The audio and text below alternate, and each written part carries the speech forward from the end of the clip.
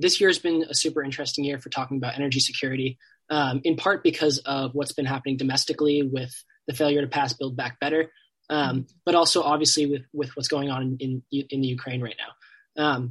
So I think the most important thing that I would want to focus on is talking about where people are correct to be criticizing American policy around energy security, and where perhaps there have been some misunderstandings or perhaps purposeful mischaracterizations of why we are where we are, particularly as it relates to prices at the pump.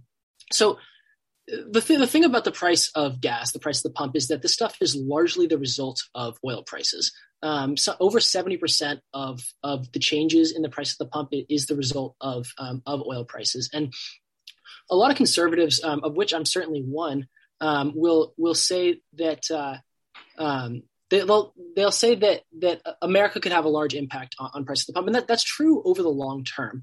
But what we're looking at right now with the changes in energy prices and particularly gas prices is largely the result of stuff that's been going on for years, and it didn't start during the Biden administration. So the number one impact has been coronavirus, the pandemic. So